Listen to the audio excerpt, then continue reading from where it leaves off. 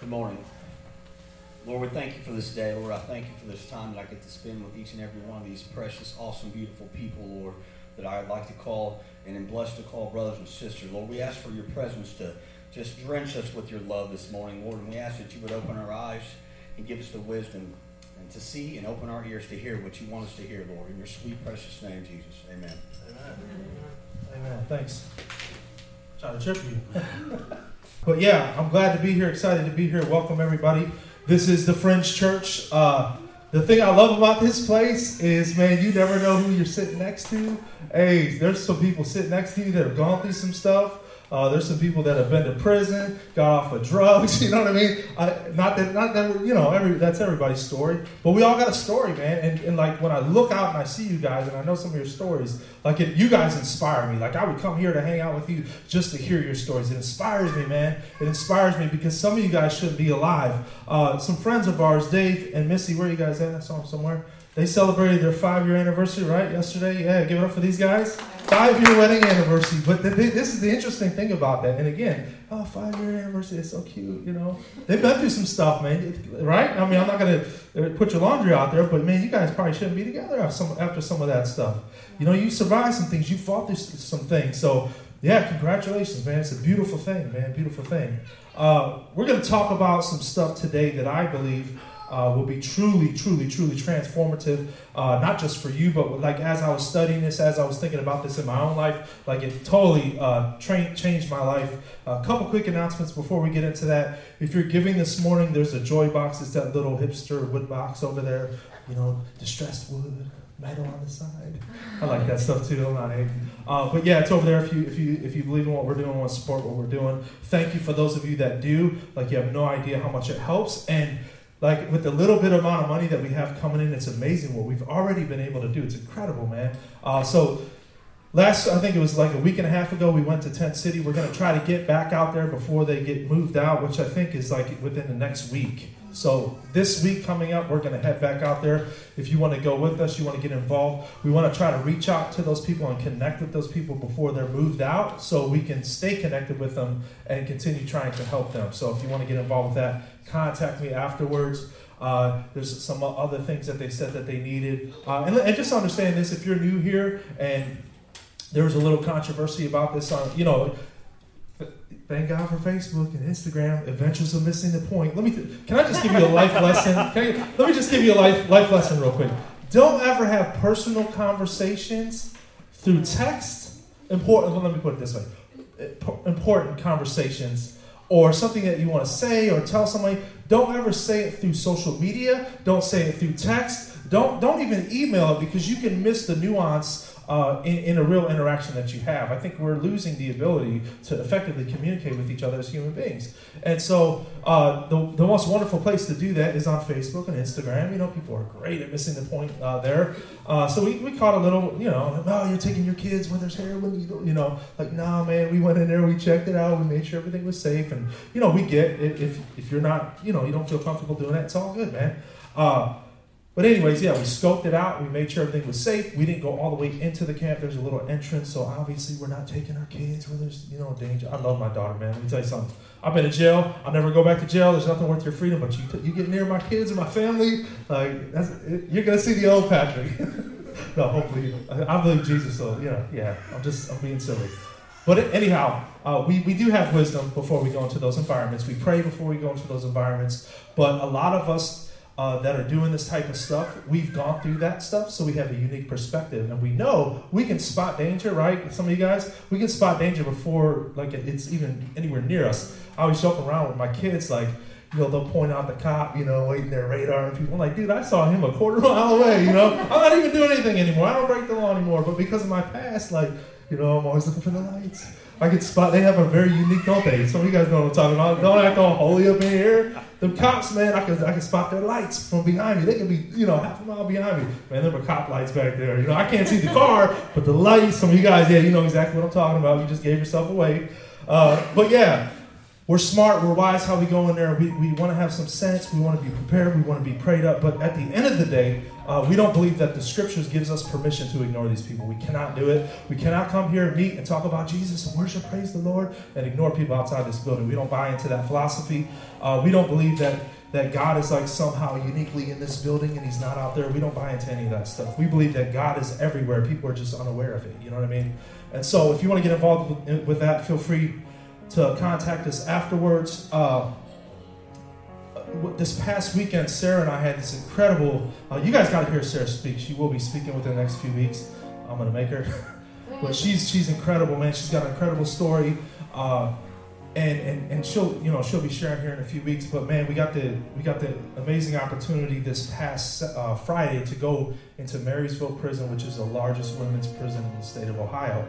And Sarah, if you know a little bit about her backstory, I won't give it away because I'm sure she'll talk about it at some point.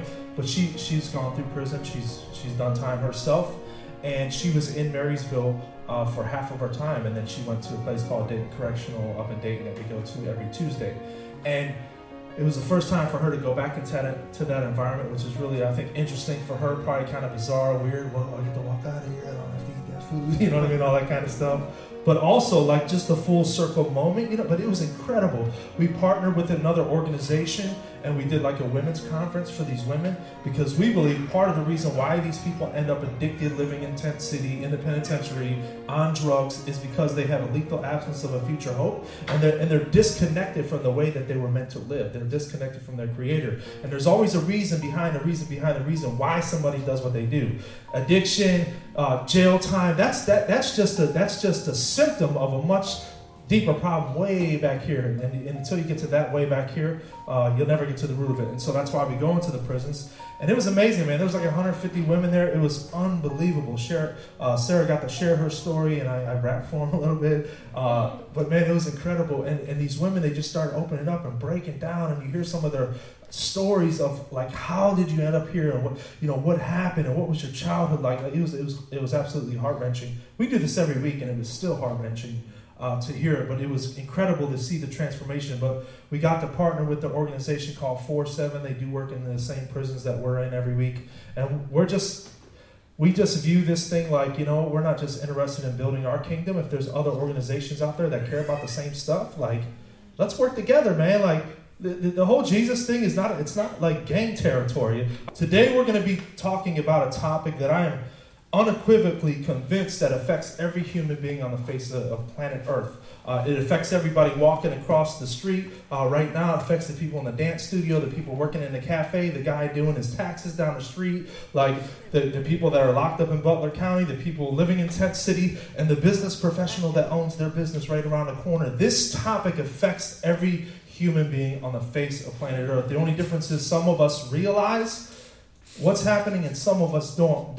And what we're going to talk about today is what I call the voice of accusation. The voice of accusation. If you go throughout the scriptures, even from the very beginning, there was this voice of accusation that has plagued mankind from the very beginning. And I'm just going to start with the book of Genesis, and I'll read this quickly. If you have a Bible with you or a smartphone, if you want to look it up, we're going to be reading that at Genesis chapter 3. Genesis chapter 3, and this is the story of the serpent entering the garden and what happened with Adam and Eve. Genesis chapter 3, verse 1. It says, "Now the serpent was more crafty, subtle, skilled in deceit than any living creature of the field which the Lord God had made. And the serpent, Satan, said to the woman, 'Can it really be that God has said, you shall not eat from any tree of the garden?' And the woman said to the serpent, 'We may eat from the trees of the garden, except the fruit from the tree which is in the middle of the garden. God said, you shall not eat it, nor shall you touch it, otherwise you will die.' But the serpent said to the woman, 'You certainly will not die, for God knows on the day you eat it, your eyes will be opened. That is, you will have greater awareness, and you will be like God, knowing the difference between good and evil.' Verse 6, "And when the woman saw that the tree was good for food, and that was delightful to look at, and a tree to be desired in order to make one wise and insightful, she took some of its fruit and ate it. And she also gave some to her husband with her, and he ate." Verse 7, "Then the eyes of the two of them were opened, that is, their awareness increased, and they knew that they were naked, and they fastened fig leaves together and made themselves covering." Verse 8, And they heard the sound of the Lord God walking in the garden in the cool afternoon breeze of the day. So the man and his wife hid and kept themselves hidden from the presence of the Lord God among the trees of the garden. But the Lord God called to them, Adam, and said to him, where are you? He said, I heard the sound of you walking in the garden, and I was afraid because I was naked, so I hid myself. God said, who told you that you were naked? Who told you that you were naked? I want to stop there. So there was a serpent, and you can argue over the specifics of this story. What I think sometimes we can miss the forest for the trees. Some people focus on such literal stuff you can miss the greater meaning. The people who wrote the scriptures from the very beginning, they were Eastern writers, they were Jewish writers, and they wrote from a very different way that a 21st century American writer would write. They wrote very poetic. They wrote very metaphorically. Even the Hebrew language itself, the word ball could just mean ball. In our language, it could mean a physical ball, or if you're from the hood, hey man, let's go ball, right? That's basketball. We're going to go play basketball. But for the most part, our language is very, other than some of the slang stuff, it's very black and white. It's very flat. But the Hebrew language is very fluid. There's a lot to it. So when it talks about the serpent being crafty, I want to just give you an idea of what that means. It means that he was subtle. He was skilled in deceit than any other living creature. So to be cunning or subtle is to be clever. It's when you use an indirect method to achieve something. It's being deceitful, tricky. When someone is being cunning or deceitful, they make their true motives difficult to understand, elusive, hard to notice or see. You ever meet somebody like this? The voice of accusation will always make something that was clear overly confusing, complicated, and cloudy. What does the devil say to them? He says, hey man, did God really say? He didn't tell them, hey, don't. He said, what did he do? He made a situation that was very clear, right? God told him, hey man, don't eat that fruit over there. I'm telling you, when you eat it, it's going to be bad. It's all going to be bad. You know what I mean? Just don't eat it, man. You got this whole incredible garden. Isn't that still the human story today? You know what I mean? People want what they don't have, man. You can have the best. With some of these houses, we work in beautiful homes, and it's funny. Some of the people we meet in those homes are some of the most wonderful people you ever meet. Some of the most generous, kind people. But some of them, they're so caught up in all of that chasing stuff, and they could literally be sitting in a $1.5 million home with a Bentley in the garage, but they gotta have this thing because that dude. Oh, did you see his? We're about to get this. It's just silly. We always want what we don't have, and so the enemy. What does he do? He questions them. Did God really say? What was he saying? What was he saying to them? What he was trying to communicate to them was, is God really holding out on you? That's what he's saying. You ever feel like that? You ever feel like, and you don't have to raise your hand, you ever feel like it seemed like things were going good for everybody around you, but it just felt like, woe is me. God, it must be something wrong with me. God must be holding out on me. Did God really say? You're missing out. The voice of accusation always suggests you're missing out by not experiencing this or that. It's FOMO. Some of you young people know about this. FOMO. What is FOMO? It's the fear of missing out, right? That's why people are so consumed by social media today. And I'm not saying it's inherently a bad thing. I don't believe that for a second. I think when you get pulled into it and it consumes you, that's when it becomes toxic. But what is the whole social media thing built off of? It's built off of the fear of missing out, right? I got to check my thing. It's like a nervous twitch, We like to make fun of drug addicts, but man, you see some of these people in line at the checkout, they can't sit still. Look, hey, I've been that dude, okay? I'm not judging them. I've been that guy. You can't even sit still, 5 minutes. The lady, she's got 4 items on the conveyor belt. And I'm like, did somebody comment, The fear of missing out. That's what the enemy was doing to them. Hey, did God really say you're missing out if you don't do this? This lie permeates through our entire pop culture currently, right? For God knew that if you do this, then you'll be like him. The accuser always, and what did he do to them? He was feeding their pride, ego, and sense of entitlement. Anywhere you sense a sense of entitlement, pride, and ego, the accuser is always lurking somewhere in the background. You hear that? Anywhere you see pride, ego, and a sense of entitlement, the accuser is always behind all of it, right? So where you see a sense of entitlement, pride, and ego, that's where the enemy's at. When the serpent came to them with that very first accusation in the beginning, it was all driven by 3 things. So if you look at the specific things he said to Adam and Eve, he was addressing 3 things. And it talks about this in the book of 1 John. The lust of the flesh, the lust of the eyes, and the pride of life. So that temptation, that thing that he was offering them, it was based on three things: the lust of the flesh, the lust of the eyes, and the pride of life. The lust of the eyes. Your eyes will be open when she saw that it was good to look at, right? So that talks about that. The lust of the flesh, it was good for food. It would satisfy her cravings, right? That's what the accuser does, is he tells us, and some of us, I know we got to say amen with this. We've been told by voices in the past that if we just got this, then I would be happy, right? And it didn't leave us happy. It didn't leave us fulfilled. The pride of life, the desire to be king, to be queen of your own empire, the desire to have an edge intellectually over others. You will be like God. They weren't happy with just allowing God to control and govern their lives. They wanted to be their own gods. And we're still doing it thousands of years later. You will rule your own lives. You guys, you can be masters of your own ship. You don't need an anchor. You can sail anywhere you like. That's what he was saying to them. That's what he was saying to them. 1 John 2:15-17, it says this: do not love the world of sin that opposes God and his precepts, nor the things that are in the world. If anyone loves the world, the love of the Father is not in him. For all that is in the world, again, back, I want you to remember the story of the serpent in the garden. For all that is in the world, the lust and sensual cravings of the flesh, the lust and longing of the eyes, and the boastful pride of life, pretentious confidence in one's resources and in the stability of earthly things, these do not come from the Father, but are from the world. The world is passing away with its lusts, shameful pursuits, and ungodly longings. But the one who does the will of God and carries out his purpose lives forever. Lives forever. It's interesting, man. Interesting, bizarre story. Was there literally a physical snake talking? I don't know. I wasn't there. But you know why? I believe the scriptures are inspired, and I know this is true because it still happens. It still happens. This human condition still happens, right? We see things that we know. Come on, I know I'm not the only one. We see things that we know are not good. We know unequivocally, hey man, you probably shouldn't say this to that guy. You know what I mean? You probably shouldn't act like that in traffic. Maybe it's on some deeper level. You probably know you shouldn't touch that because if you take one drink, you'll be over here, 6 months later, We know, and we still do it, man. I think that's why it's true, because it still happens. There's still an accuser every day in our mind. We have these thoughts every day in our mind. Lust of the flesh, pride of life, lust of the eyes. Now, give you a little quick history, and this is, I thought this was fascinating when I discovered this. I don't know about you, but if you've seen any pictures of the Garden of Eden, or you've seen some of those medieval paintings, some of those Dark Age paintings, what happens is Adam and Eve, right? Why do they always look Eastern European? That's what I want to know. It's kind of bizarre, because this was in the Middle East. It's not historically accurate. It's not geologically. It's just very bizarre. But anyways. Rabbit trail, focus, man.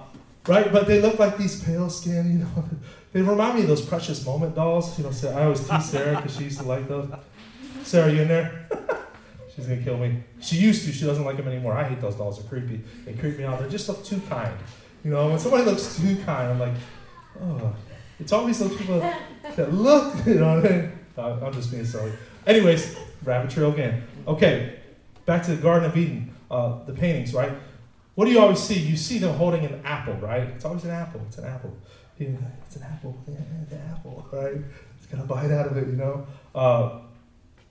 But some Jewish scholars believe that the fruit that they took from that tree, it wasn't an apple. It wasn't some, common fruit that we're familiar with. They believe that it was a pomegranate. Now, I don't know if you've ever eaten a pomegranate.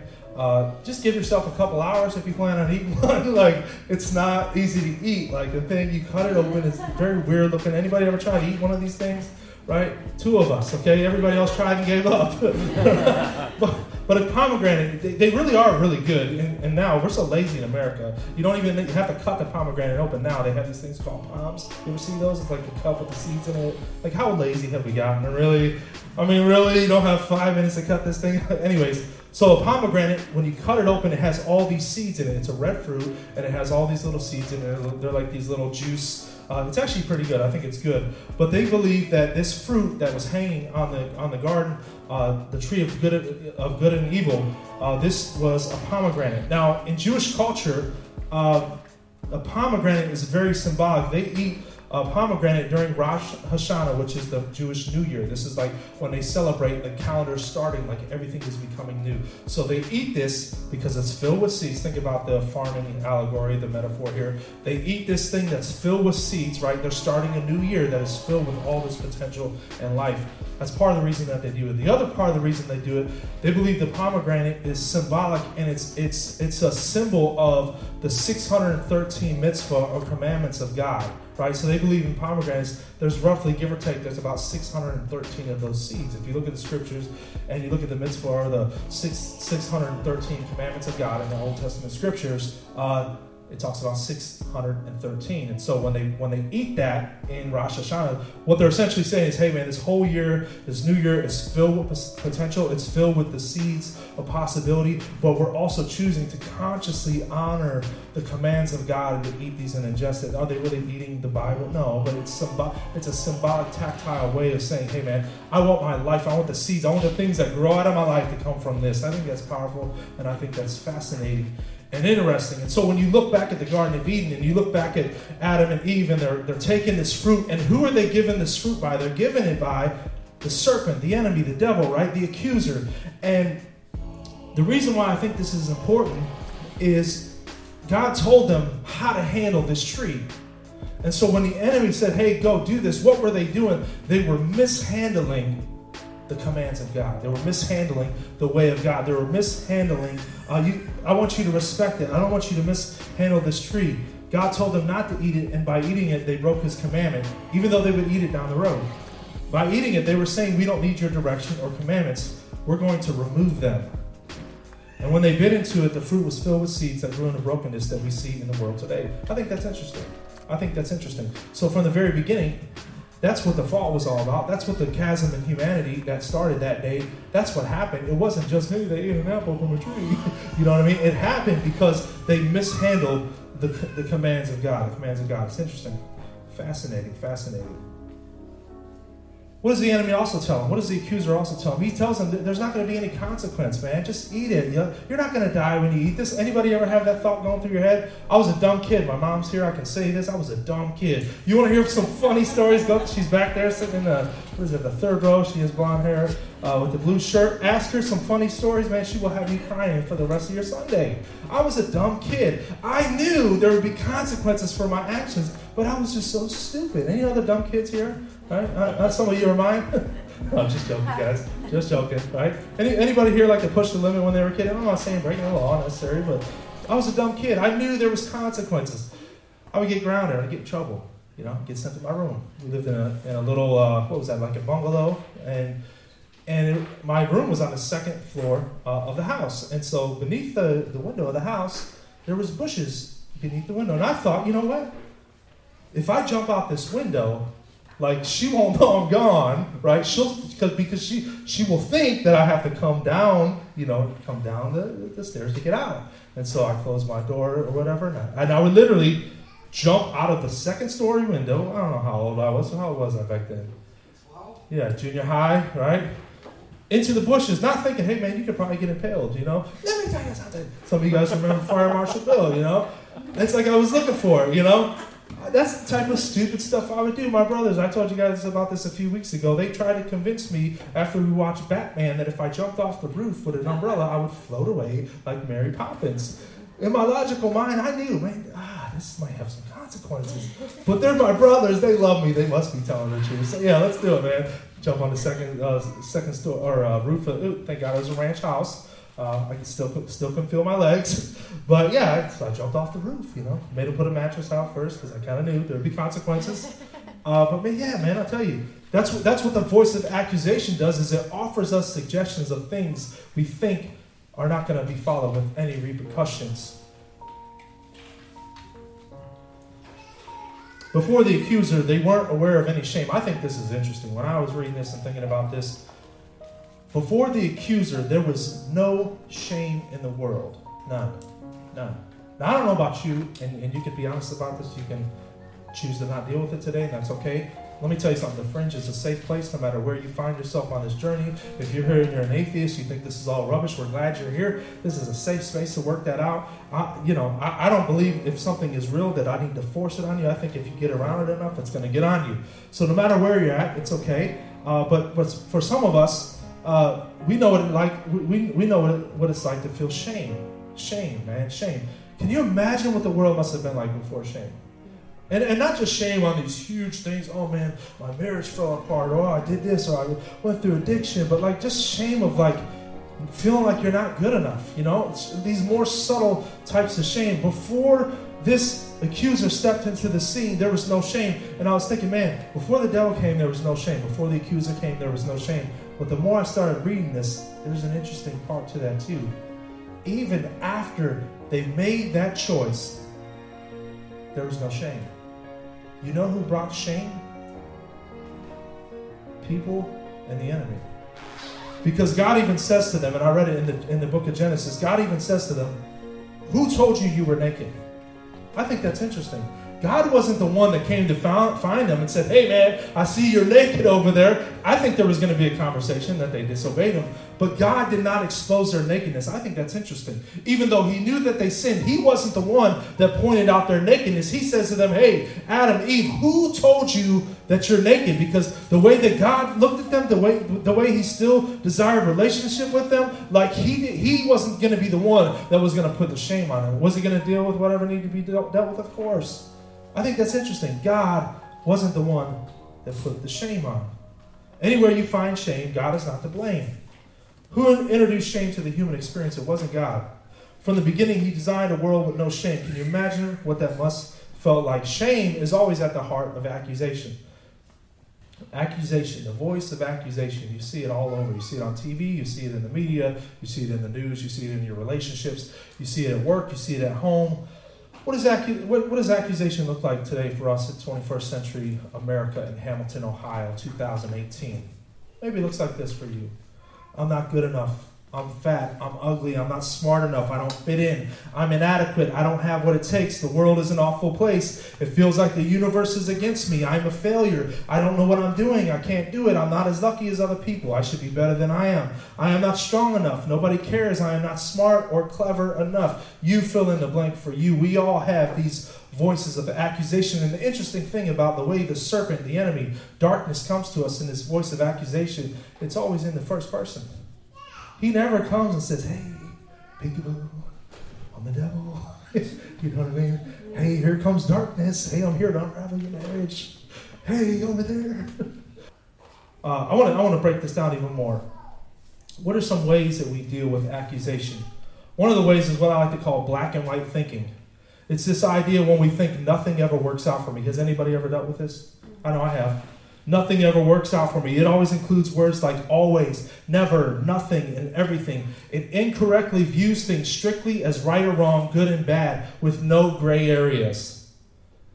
There's gray areas in life, man. Like, you know, and I tell people this all the time. People that have gone through trauma, people that have gone through tragedy. Like, it's not that simple. Like, have you ever heard someone say, I can't believe, like, God allowed this, right?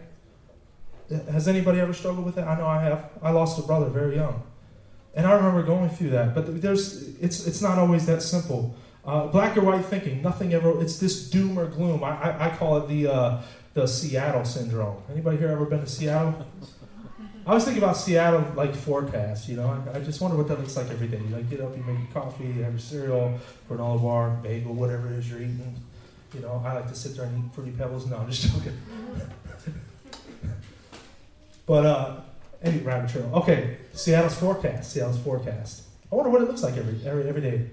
Today's it's gonna rain. You know what I mean? The next 7 days, it's gonna. Like, how do they even get a job doing that? You know, I always even hear in Cincinnati and Hamilton. I love the forecast. It makes me laugh because who in the world could tell you something like, "Hey man, there's a 50% chance we're gonna get rain." Where do you come up with that? Like, I could have told you that. That's like, let's go shoot dice in the back of the newsroom, and if we hit a 7, bang, you know, 70%. Like, where do you come up with this? I know there's Doppler, there's science and all that, you know. But 50%, come on, you got to give me more than a 50% chance, you know. But yeah, it's this idea. It's the Seattle syndrome, you know. It's always been this way, so this is how it's always going to be. Has anybody dealt with this, right? It's never going to work out. It didn't work out for me in the past, so this must be how my future is going to be. All my relationships in the past have been broken. I guess I'm never going to have a good marriage. I guess I'm never going to have good friendships because I've had bad friendships in the past. I've always worked a job where I could barely survive. I guess this is going to be my lot in life. The next one is called mind reading. Mind reading. It's when we assume things about people and situations that we have no idea about, right? I think this is... I think women sometimes struggle with this more than men. No judgment on the women. Mind reading, right? It's assuming things, and you guys are great at doing this for men, right? Amen, guys? I'm going to get in trouble here. Seriously, you hear me back there? Mind reading. Well, I thought, I didn't even think that. I was thinking about this over here, Mind reading. I think this is for everybody, though. Everybody thinks I'm boring. Mind reading is making assumptions about other people's thoughts, feelings, and behaviors. When it comes right down to it, you don't know what other people think. Some people use the phrase borrowing trouble. You could spend your whole life borrowing trouble, assuming that this is going to happen, assuming that that's going to happen. Man, you better not go outside. I saw on the news yesterday. Right? You better not go over there. Let me give you a little healthy dose of advice based on the authority of God's word. Don't spend your whole day watching the news. Don't do it, man. It will poison your soul. I'm not saying don't be aware of what's going on in the news. Pay attention to what's happening in the news, but I'm telling you, those people make millions and millions of dollars inducing fear, panic, murder, and mayhem, and convincing us that the world is inherently a bad, evil, dark place. I don't buy it for a second. That's not what the scriptures teach. Are there bad, horrible things that happen? Absolutely. We work in the prisons. I deal with murderers every week, every Tuesday. Lebanon Correctional, Dayton Correctional. We deal with some of the most dangerous people in the state of Ohio. But there's a story behind their story as well. Mind reading, assuming things about people, places, and things that you don't know. The other thing is fortune telling. Some of you guys can relate to this. There's no point in even trying. It's not going to work. Anybody ever struggle with that? You're predicting your future before it ever happens. Come on, I know I'm not the only one that does this, right? Fortune telling. Oh man, it ain't gonna work out, I remember when we started the Fringe, we knew, because I've done this. I've gone through church planning. I've helped some other people start ministries up in Cleveland and different parts of the country. And I'll tell you, you start this thing, people show up. Second week, there's like 2 people here. Next week, 10 people. Third week, there's like 2 people here. You know what I mean? Oh, what does the enemy do? The voice of accusation. Oh, this thing ain't gonna work. Assume fortune telling. It's fear. When you predict, listen to this. When you predict an outcome and believe it as fact, you are fortune telling. It's fear. It's not a fact. You don't want to spend your whole life, people, consumed by fear. Right?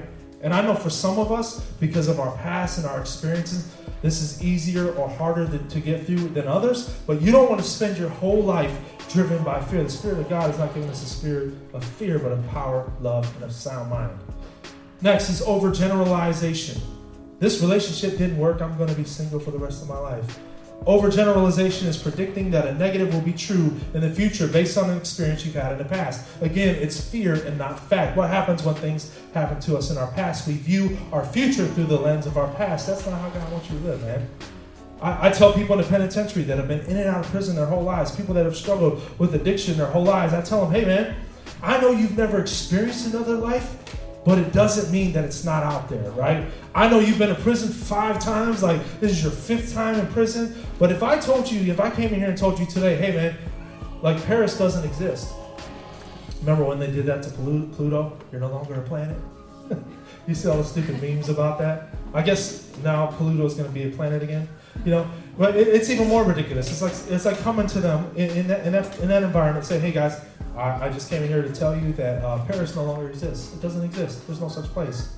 What do you mean there's no such place? I just saw it on the news. Well, you've never been there. Come on, somebody. You've never been there, so it must not exist. That's how some of us base our lives. Just because we haven't been in a healthy relationship, we think that it doesn't exist. Just because we haven't lived our lives not struggling financially, all we've ever known is poverty, struggle, debt. Like we start believing, if you spend your time in that environment for long enough, you start believing that's all that there is. But just because you've never been there doesn't mean that it doesn't exist. That's the voice of accusation. Overgeneralizing. Next is minimizing. I accomplished this thing, but anybody can do that. Minimizing is discounting the positive that is present or undervaluing your accomplishments. It's false humility. This is what the accuser, the enemy, also does to us. When we overcome something, oh, that really wasn't anything. I didn't really do anything. And I think the people who struggle with minimizing the most, the voice of accusation in regards to minimizing the most, are people who didn't have affirmation as children from their fathers. Right? Anybody else struggle with that? You know, I remember when I turned my life around, and I was a horrible, horrible person. I won't get into the details. Maybe I'll share that someday. But I was a horrible person. I was a violent person. I was a criminal. And I remember I had completely turned my life around. I turned my life around to the point when my mother, I remember, I'll never forget when you came to see me after all that happened, she said, like, what happened to you? You know what I mean? And I wasn't like preaching at her. I wasn't like, you know, you better get saved. You know what I mean? I didn't do it. We were just hanging. But she could see, she could physically see that something had changed. And I'll never forget one of the conditions of my release. I didn't want to go back to Cleveland. I wanted to start over in a new environment before I came back. And so one of the conditions of my release was to go live with my father, who has been a stranger in my life. My only interaction with him was been abusive, violent, but I just knew I couldn't go back to that environment until I was ready.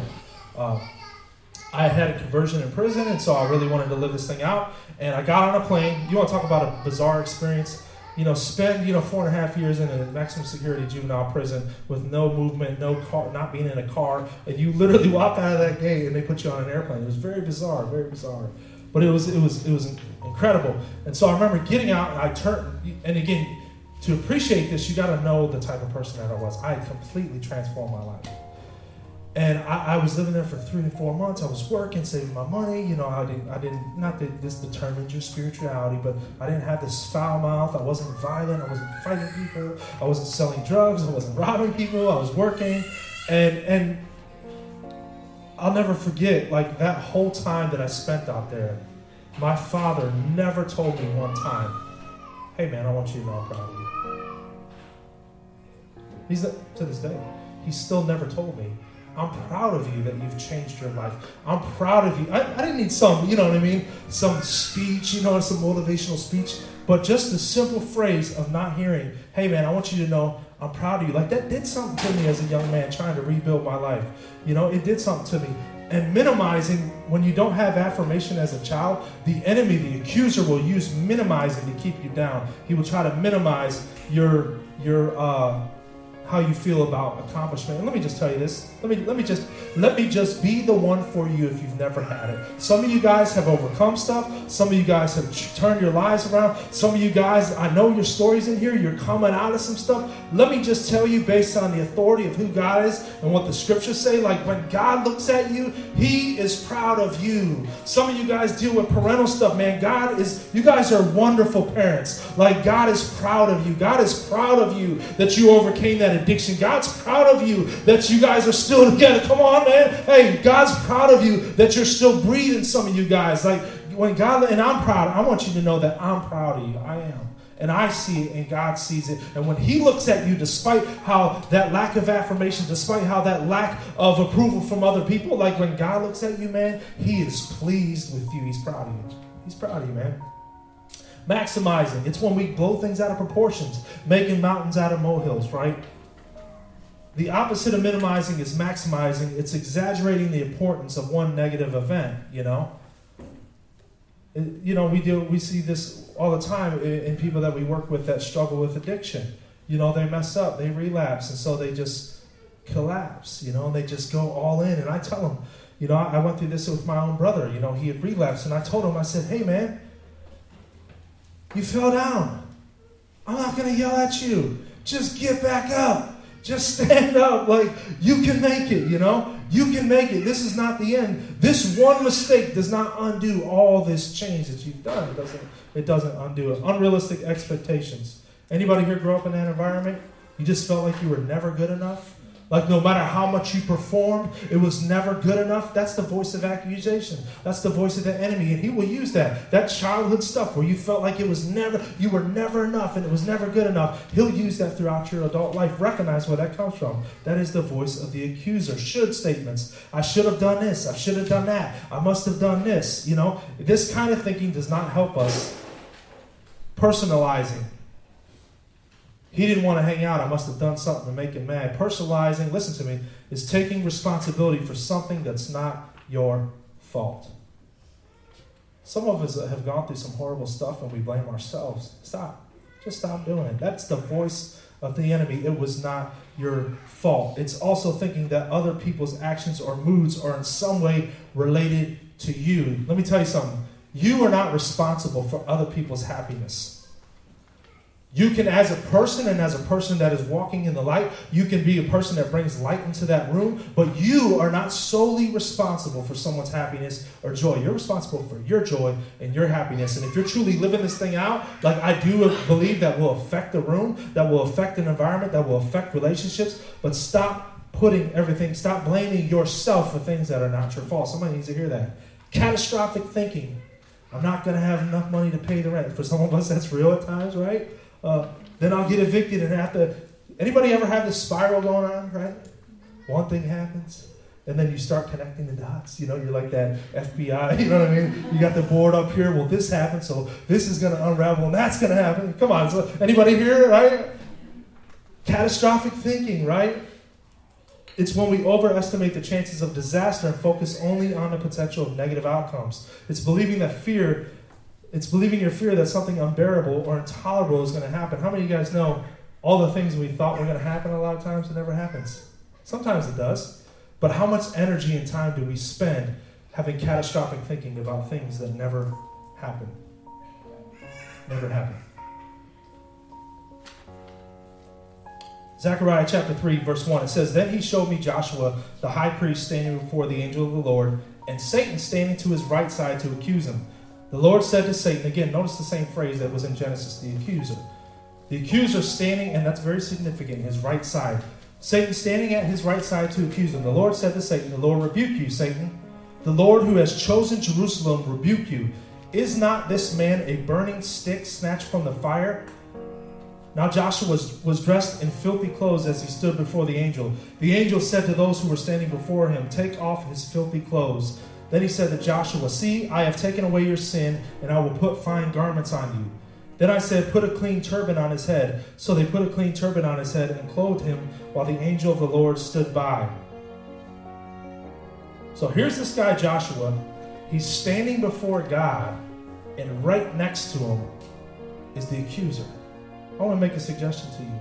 Just because you say yes to God, just because you say, you know what, I'm going to try to walk this thing out, I'm going to try to leave that life of darkness, and I'm going to make the choice to step into the light, it does not insulate you from the voices of accusation from the enemy. Any theology, any church that teaches you that the whole point Jesus came is just so you can live like this insulated bubble life, let me tell you something. If you live for anything like the time, it's not true. It's not true. We don't live in some insulated bubble where if we just believe the right things and nothing's ever going to happen to us. That's not how the world works, man. And sometimes you could be standing right before God. You could be doing the right thing. You could be trying to help people. You could be pouring your life out, and those voices of accusation still continue to come at you. There was a story about a pastor in California recently that took his own life because he struggled with depression. He was helping people. He was doing things, but he was battling this private struggle of accusation. I wonder if there was anybody within that environment that came along and let him know that he was not alone, man. Joshua standing right before God. He's accused right on his side. Now, it's interesting because it says that Satan was standing at the right side to accuse him.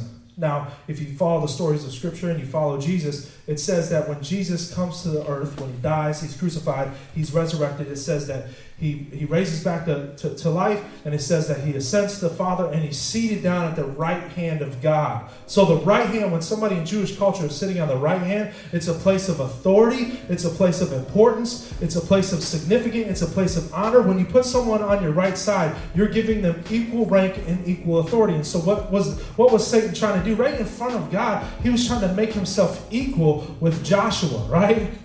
And I think that's interesting. That gives me some hope, because I don't know about you, but sometimes it feels like darkness is overwhelming, right? But God rebuked him, and he said, hey, I want you to know that Satan is trying to suggest that he could exercise authority and control over Joshua. Well, that's what he was saying. He was saying, hey man, like, I'm going to control you. I'm going to do some things. Satan is trying to suggest that he could exercise authority and control. He wanted Joshua to believe that the darkness, listen to me, he wanted Joshua to believe that the darkness was just as strong as he.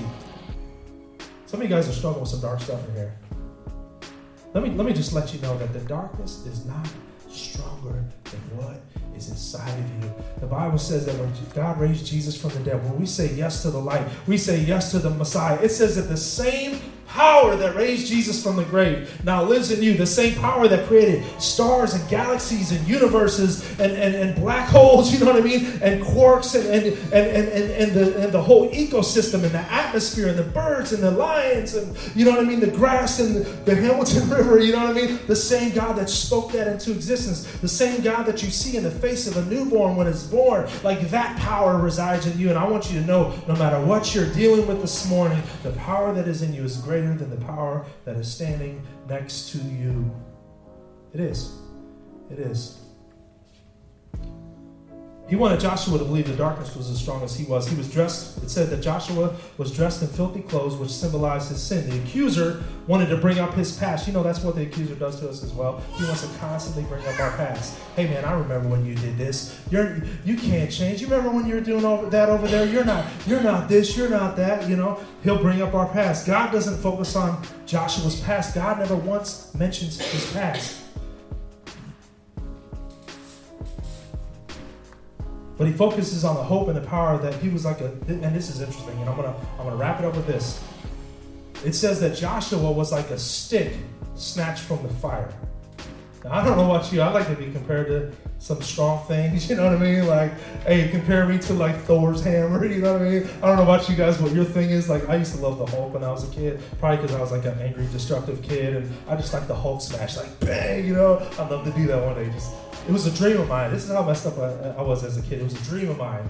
Like, my dream was to go into like JCPenney's or like Macy's, or back in the day when they had that Kaufman's, Dillard's, you know, and you know the China area. Oh man, just give me 2 Hulk hands. Hey kids, don't do that. Don't, if the pastor told me at the Fringe I should go do the Hulk smash at Dillard's, don't do it. Don't do it. That's the voice of accusation.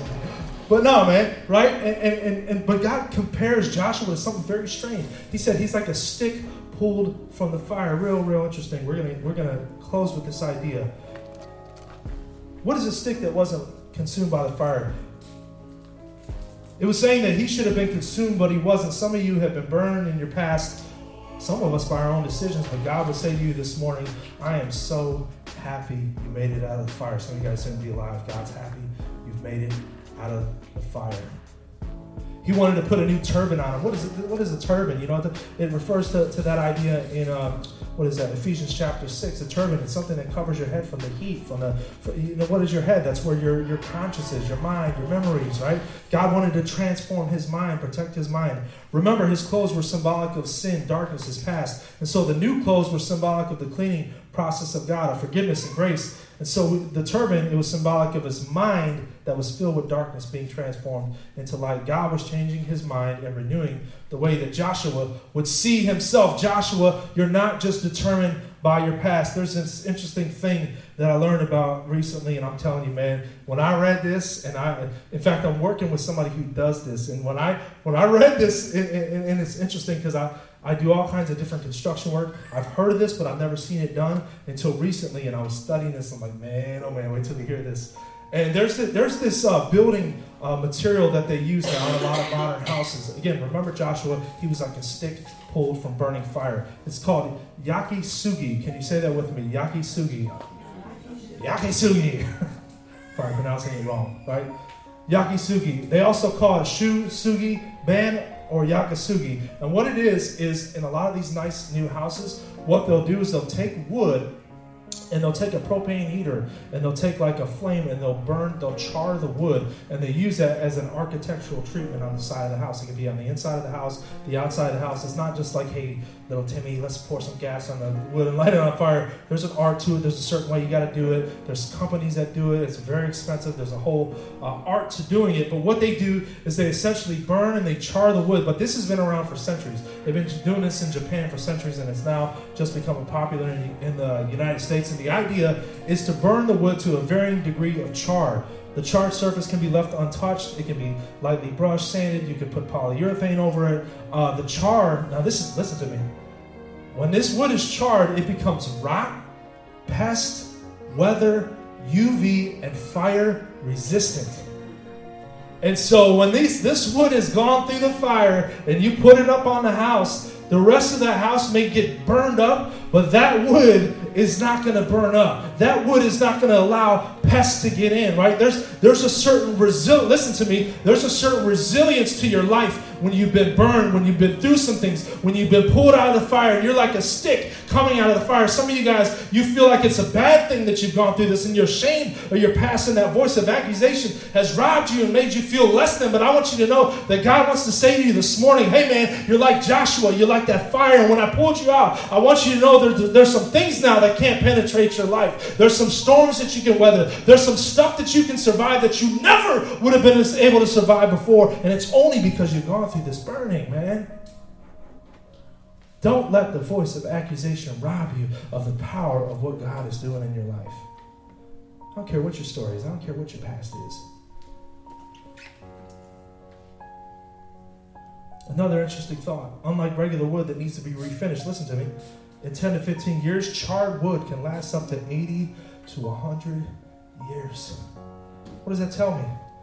It tells me people who have gone through some stuff, and I'm not just saying just the dramatic. We all go through stuff. Pain is pain, man. If you live in Westchester and you've never been to prison, praise the Lord. We all have experienced pain. Pain is pain, right? I tell people that want to volunteer with us going into prison, well, I haven't been in prison. It doesn't matter. Are you a human being? Yeah. Do you care? Okay, well, come on, Pain is pain. We've all felt burning, and burning you can either allow it to burn you up or to do something in you, right? Instead of 10 to 15 years, it will last 80 to 100 years. What does that tell me? What does that tell me about Joshua? What does that tell me about some of you guys in this room? It tells me because of what you've gone through, your story and your life has a further reach.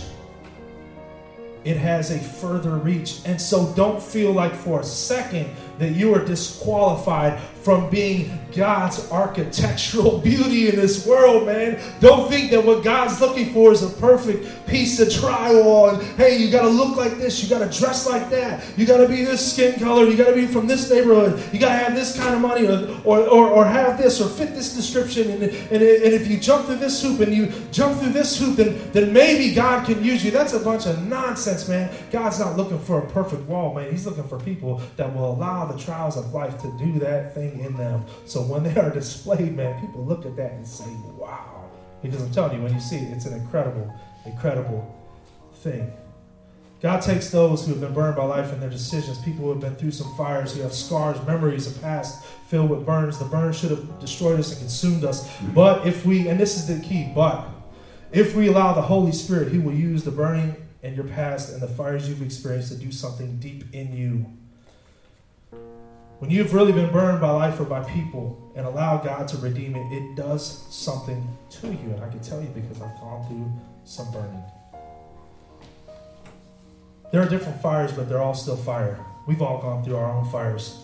When you've been through some stuff and you've survived things that listen to me, when you've been through some things and you've survived some things that used to rot you from the inside out, they no longer have the same power over you. That accuser standing next to you, ladies and gentlemen, he has no power over you. That mental circus you got going on in your mind and all these voices of accusation, you're not this and you're not that, and if you just did this and if maybe you did this, it has no power over you. When you've walked through some stuff, the pests can't get in. Those petty things that used to pester you lose their power. The weather, the waves, and the sea of life don't overcome you because you've already survived some storms. You are fire resistant.